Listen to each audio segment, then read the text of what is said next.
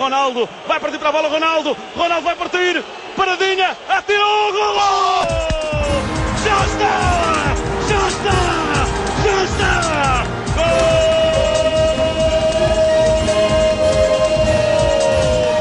Portugal!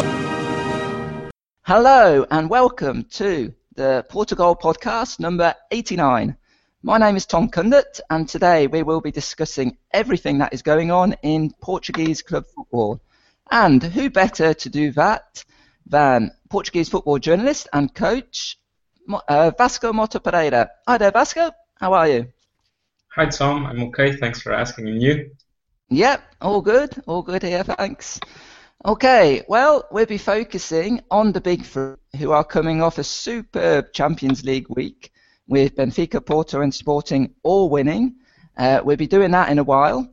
But I think I'd like to start this podcast, just for a change, a little differently. We're going to take a look at some of the other teams who are making a splash in the 2014-15 Primeira Liga. Okay, so Vasco, no team outside the big three has looked more impressive than Vitória Guimarães. The Northerners are sitting pretty in third place. They're just 2 points behind Benfica. Now Vasco, their coach, the aptly named Rui Vitória, has just, I remember when he was appointed as coach, he said, this just has to be perfect, doesn't it? I mean, my name is Rui Vitória. What did you ask for? Yeah, exactly. Well, he's been made manager at Guimarães. He's had severe financial restrictions, no money at all to speak of, and yet he continues to do a magnificent job. He, of course, led Vitória Guimarães to the Portuguese Cup triumph a couple of seasons ago. That's the first time they'd ever won the Portuguese Cup, and they've been up near the top of the league really throughout his time there. And as I say, at the moment they're third. They're looking very good. They're looking very strong. So, Vasco, how do you explain it? How do you explain the success? Well, I think that's the million-dollar question, I would say. Guimarães are a very, very peculiar club and institution. And they're able to rally from being demoted like few other clubs in Europe. But they're also capable of shooting themselves in the foot quite expertly. I think that on one hand, supporters have finally realized the club's limited financial reach. And I mentioned the supporters because they're a really important factor in all of this in Guimarães. As in the past, they've had no problem whatsoever in turning up the heat on their own players and coaches after a few matches when things were not going what they perceived should be their way. But nowadays, supporters are much more forgiving of the odd bad result or display, and much more encouraging of young players coming through the ranks. And I think that's the other part of the equation is Guimarães are doing roughly the same thing as Sporting or vice versa. Due to the severe financial constraints that you mentioned, they've had to close the influx of expensive foreign players and turn to the good things they had all along, their academy and scouting network. If you couple that with a patient coach who is not afraid to bring new blood, even if some of the players are quite young, of bringing them into the team, it creates a positive, almost symbiotic atmosphere between club and supporters. However, I would just like to note that even though Rui Vitória should be praised for his work under the radar over the past few years, the most important trick is usually the ability to keep up with success, because it breeds higher expectations from everyone, including within the club. So 1 year is relatively easy to endure, one successful year or season. 2 years is a bit harder. So yeah, I'm still undecided on this one. Yeah, well, he's been there now for what, is it 3 years, and he's done pretty well at the moment. I think it's very interesting. Of course, there you touch on the fact that perhaps his biggest triumph, you could say, is his ability to bring up young players through the ranks. Mm-hmm. I mean, if we just have a look recently, of course, they they've had some very good young players over the years, and then they've had to sell them. Players like Ricardo Pereira, who is doing very well for the Portugal under-21s, went to Porto, hasn't had much of a look in there because of the tough competition, but I think he's a very high-quality player. And players who we even forget a little about because they did so well at Guimarães, then didn't quite progress when they left, like Thiago Rodrigues, of course, who also went to Porto, and Balde, the striker, who went to Celtic. Of course, and Paulo Oliveira, of course, who the centre-back who went to Sporting. And as well as, so he lost all those players and more, but then if we look at I was looking especially at the Guimarães against Sporting game when they were really so impressive. They were the strongest side from start to finish. And that side was really packed with, again, very, very talented young players. They've got the Ghanaian Mensah, centre-back, João Afonso, who's plucked from the regional leagues. And he's just been a superb... impressive in terms of Guimarães, sorry for cutting you off. And Hernani and Andre, of course. Yeah. And so... do you think it's, you said that I suppose the acid test is if Rui Vitória can keep this success going. Do you think they could do, for example, what Braga did in the last decade or so and really consistently finish in a top four, maybe? I think in Europe? I'm not exactly sure, to be honest, because Braga had a financial stronghold in António Salvador, which Guimarães don't have. And so I think because Guimarães, like you said, have had to sell their best players and will keep having to do so, there might be the odd year where they're very good and maybe the league is not as strong as it used to be and they end up in third or something. But it can happen. The other thing can happen as well. The exact opposite of the players that they bring in are not as good as the ones from the previous season. So I don't think they'll be able to be as stable in the long run, to be honest, as Braga, because I don't think there's the financial clout to revolve good players in and out, to be honest. Yeah. Okay, I'm thinking months and seasons.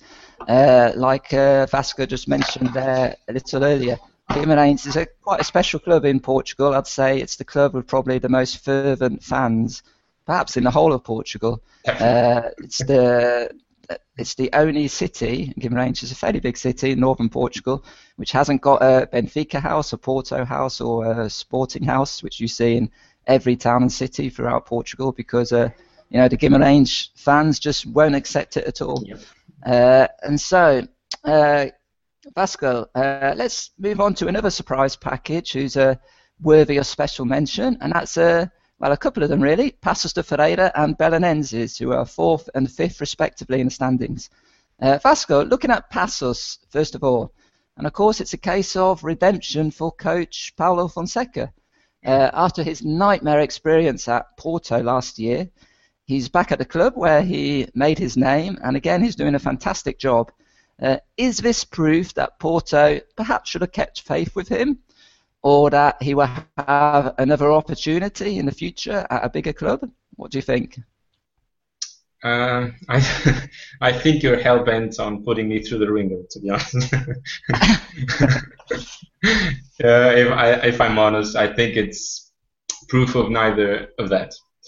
I think Paulo Fonseca was way out of his depth at FC Porto, and he didn't seem to have the answers as far as tactics or dressing room management were concerned. I think this may be that piece of evidence of a precept that states that you're promoted until you're not competent anymore. And I think in FC Porto, Paulo Fonseca found just that, and that in Paços de Ferreira he found his home, a place where he can work well without the added pressure of having to win every match and play beautiful football for the stands. Having said that, do you think he would have learned from his mistakes, maybe?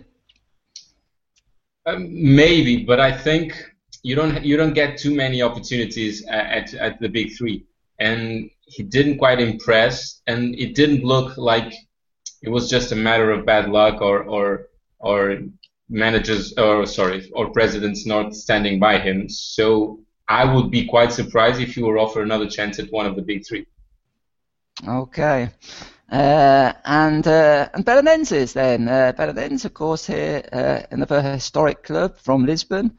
One of only 5 clubs to have won the league, of course, apart from the big three. The only 2 clubs who have broken that stronghold have been Belenenses back in the 50s and Boa Vista more recently.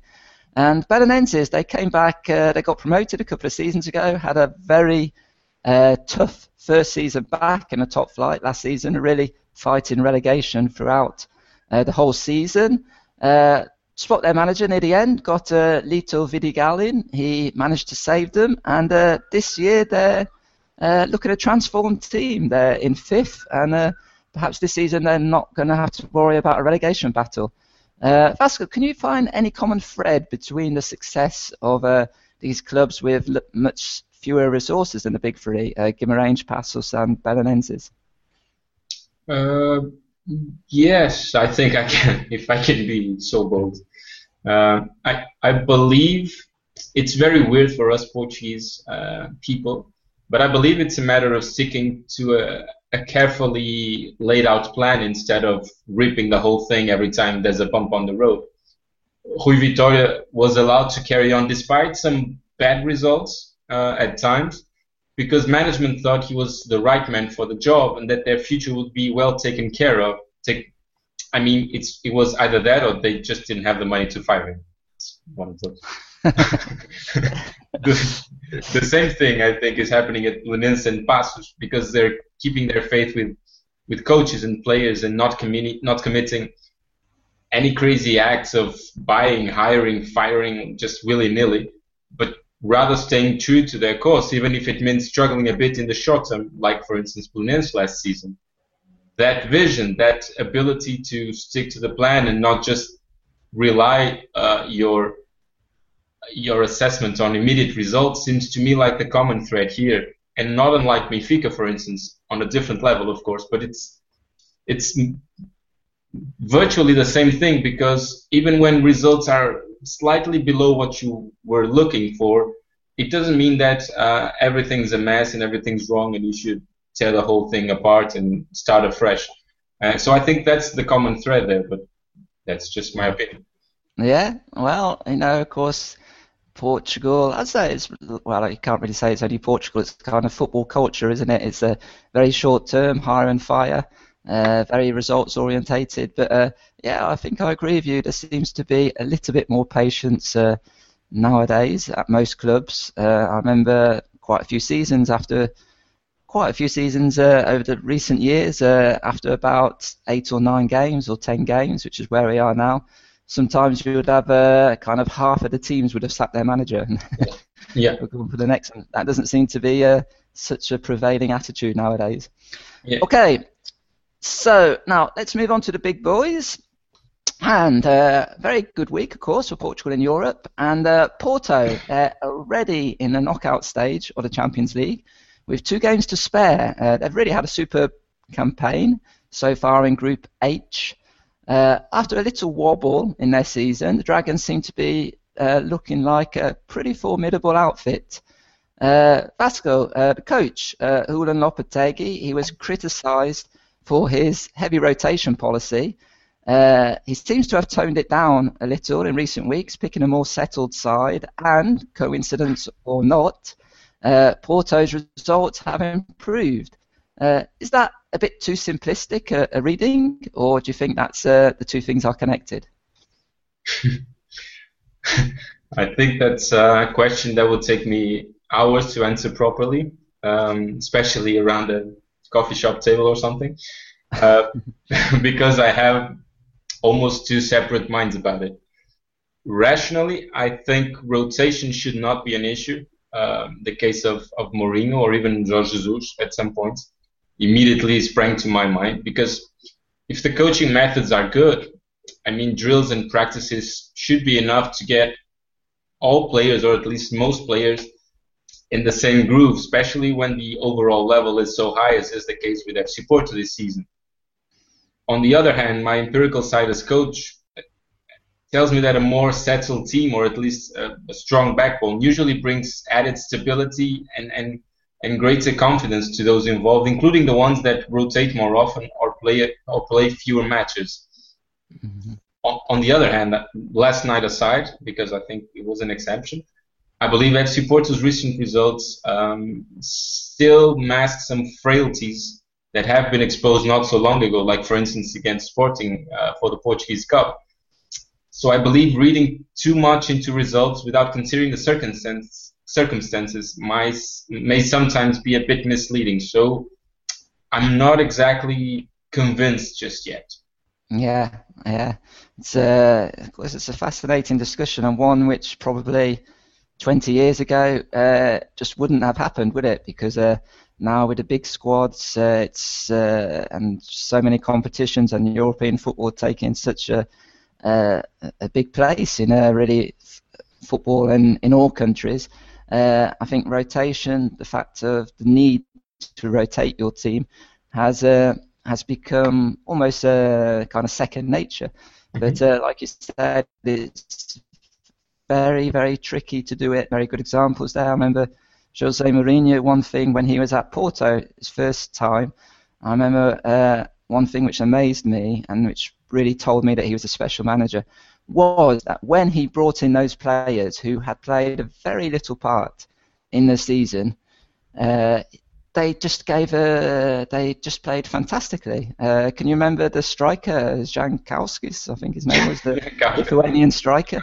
It's like perfect example. I remember when he came on once or twice as a substitute, scored quite a few important goals, and I even remember the Lithuanian manager at the time saying he doesn't understand what Jose Mourinho has done to him, because he can't even recognise that the striker is so good, and yet he just played a really small bit part in the season. So, but I think the trick there, or the secret, is, for instance, there used to be this policy in the Portuguese Cup with the coaches at the top three that you rotated everything, especially when you played against like third division teams or something like that. Right. And you rotated the whole team, and suddenly there were 11 new players that just looking at each other, having no idea what to do or who the other centre back was or something. And with Mourinho, for instance, that never happened. There was always Deco and Alanichev, and suddenly instead of Costinha there was Thiago, or instead of Postiga there was Jankowski. There were 3 or 4 players tops, never the whole team. So there was a common strong backbone all over the team that accommodated everything and gave those players a sense of belonging, rather than just, I don't know, slicing and dicing everything almost at will. Yeah. Okay. Well, it's going to be interesting to see, of course, how Porto and the Sporting and Benfica, of course, manage this their teams throughout the season. Because if this week has anything to go by, hopefully they'll all still be in European competition after Christmas. So, talking of Sporting, they continue to be a bit of a schizophrenic team, in my opinion.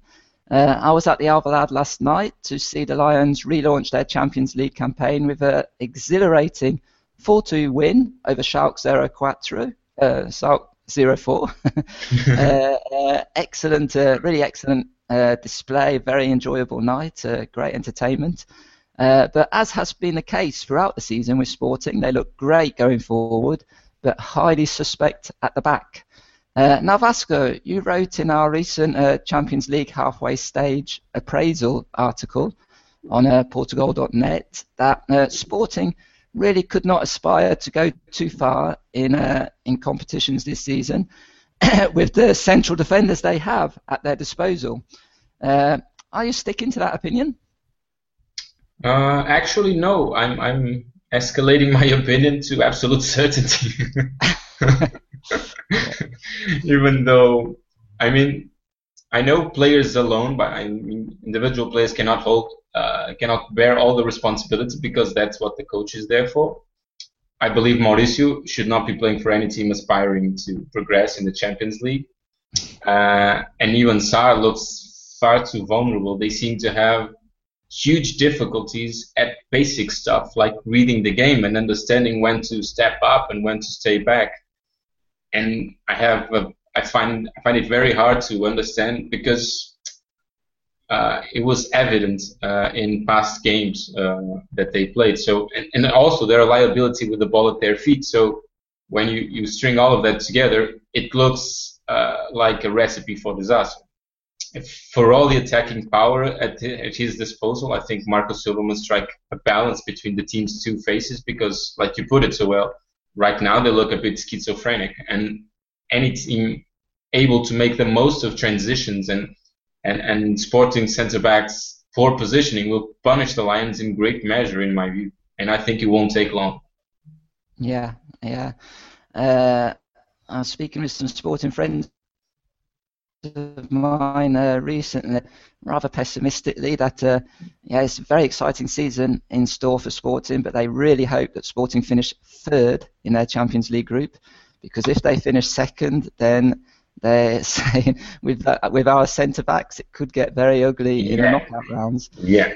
So let's wait and see. I thought Sarr yesterday, specifically the game yesterday, I was much more impressed with him.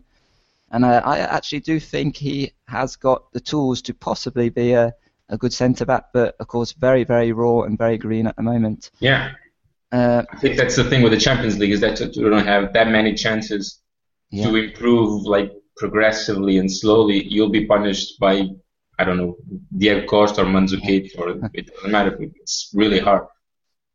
Exactly. Okay, so let's move on to Benfica. And Benfica, like Sporting, also got back into the hunt for qualification to the Champions League knockout stages after a hard-fought 1-0 win over Monaco at the Stadio de Luz on Tuesday night.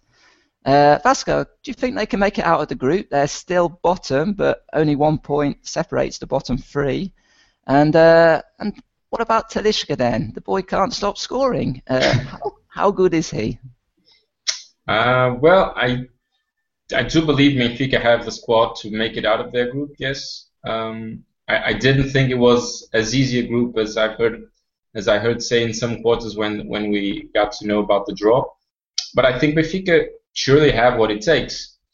However, I'm still perplexed by Jorge Jesus' insistence on playing virtually the same way domestically or in Europe, as if there were no difference between playing Rio Ave at home or Bayer Leverkusen away. If the Eagles remain stubbornly set in their ways without any tactical flexibility, regardless of who they're facing, I believe the Europa League will once again be their destination, because in Portugal, ramming your opponents and leaving your defense a bit exposed is fine, because the difference in the players' individual abilities means that only 1 out of 10 or 20 chances will actually go in. In Europe, that number decreases dramatically. And I think for some reason Benfica have not realized that yet. And it keeps making them vulnerable to successive disappointments. As for Talisca, I believe is full of potential. And I think that he's come to the right club led by the right men. Because if he wants, he will be able to learn a lot from Jorge Jesus in terms of positioning, in terms of reading the game, and therefore making better decisions more often. I don't think there's any doubt about his potential and skills, because if he's willing to learn, I think he will be another gem for Benfica's war chest. Yeah, I must admit, one other thing which has impressed me, Talisca, apart from his sheer quantity of goals, of course, is anytime you hear him interviewed, he just seems very level-headed, very calm, and exactly what you just said there. He said he realises he's at a phase of his career when it's very important to learn, and he believes he's at the right club. And so it looks like you said, Benfica could have another gem on their hands. Like you said there, actually, it's very interesting that Jorge Jesus just can't help himself, can he? He's just such an attacking coach that I remember a couple of seasons ago, he seemed to have a kind of change of tack, especially in Europe. He seemed to be a little bit more cautious, and maybe instead of basically playing a 4-2-4, which he tends to go for most of the time, he bolstered the midfield a little bit, and and I think it did actually lead to some better results in Europe. But he seems to have kind of abandoned that idea or personnel to implement something similar. and it's just been a non-stop attack. But it really does leave the central midfield area very short, doesn't it? In my opinion, it does. I know there will be some people who disagree, and I know that's part of the Benfica way of the successive waves of attacking. I understand that, but at some point there has to be some realization that playing in the Champions League is not the same thing as playing against Vitória de Guimarães or Paços de Ferreira. I mean, the stronger teams. It's not the same thing, and I understood when it was like the first year, the first 2 years I understood, but it's now the 6th season that Jorge Jesus is at Benfica. I find it harder to understand the insistence on doing the exact same thing against Europe's top teams, because I think it has proved that it doesn't work. Benfica might even get out of their group, but I still think they'll be knocked out and then on the next round. Yeah. What's that definition of madness? Doing the same thing, doing the same thing again and again, and expecting a different result. Well, or is it definition of genius when you really believe what you're doing? And it will come right in the end. Yeah. Maybe. Whatever. I think there's one thing which we can all agree on, is watching the football played by Jorge Jesus' sides is really a joy. You know, just if you like goals, if you like attacking football, he's your man. Okay, so Vasco, just to finish up with, I'd like to ask you to have a little bit of a broader look at the bigger picture, think about everything we've talked about today. And in your opinion, is the Primeira Liga a truly competitive league? Okay, we've talked about how good Guimarães, Belenenses and Paços, one or two other clubs are doing, and they've done very well, especially I think those clubs have competed well when they've met the big three. But of course, when you look at Spanish league, the English league, the Italian league, German league, Primeira Liga compare, in your opinion? I think that's one of the toughest questions to answer. If I'm honest, I would have to say no, because there's a huge gap between the three big ones, and particularly FC Porto and Benfica and the rest of the clubs. And I think that that gap is evident everywhere. I was listening to Manuel Machado, the national coach, last week or a couple of weeks ago. He was saying that except when their clubs are playing the big three, no one really cares. There's no newspaper coverage or TV or something. I mean, it's minimal, it's residual. And that gap extends to everything. I mean, to finance, to coverage, to the power that they have within the league, to the crowds. The crowds. And I think that's the thing, because Portugal, like we all know, has two main poles, which is Porto and Lisbon, and everything else is basically obliterated. And it's very hard to keep a competitive league where the teams from everywhere else just have like 500 people watching. There's no money coming in. There's no publicity coming in. There's no coverage. The money that they make from TV is crucial for them, but it's still incomparably too little when compared to Porto and Benfica. And right now, money plays a huge part in football, like we all know, not just in Portugal but everywhere. So if you look at it, you will see that Porto and Benfica, because of their participation in the Champions League, have managed to perpetuate the cycle of titles. It's either Porto or Benfica winning the league. It's hard to imagine any other team doing it. Braga almost did it, but it's just a one-off, because Porto and Benfica make a lot more money, so they can buy a lot better players. For instance, this year Porto has Adrian Telho. I don't know. Benfica, even though they sold their best players, have still managed to find like Talisca and stuff.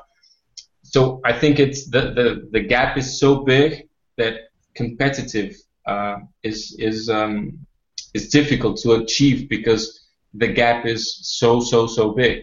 And the other thing is how do you describe competitive? Is it because some or all of the big clubs drop points, and it might just be because they're not that good that particular year, like FC Porto last season? Does it imply that other smaller clubs have a shot at the title? I think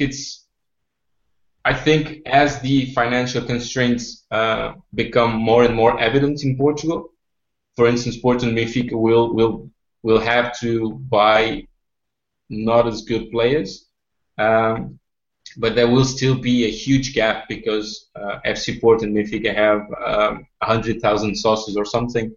There's money coming in from TV, from advertising. Passos Ferreira have none of that. Belenenses have none of that. They will be more likely to have some success if they stick to the plan, like we talked about. But in terms of competitiveness, I wouldn't say so, because FC Porto and Benfica are still the ones strong enough to, if for instance Guimarães actually come third or something like that, Porto and Benfica will go there and buy half the team. Yeah. And suddenly Guimarães are in the middle of nowhere once again. Yeah.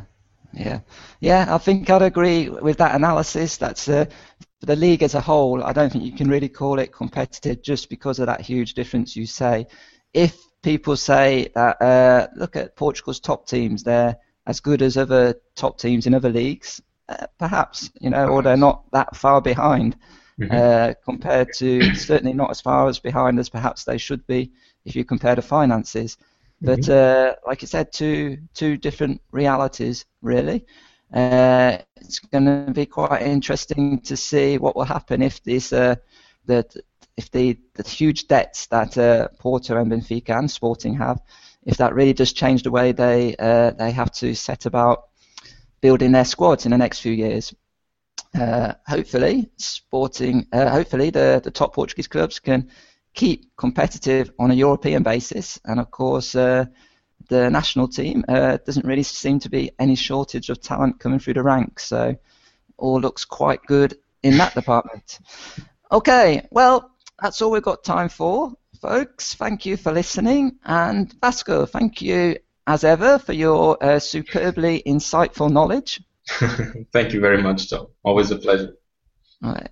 Don't forget to keep track of all things Portuguese football. Visit www.portugal.net. That's portugal.net. We'll be back soon, and até lá.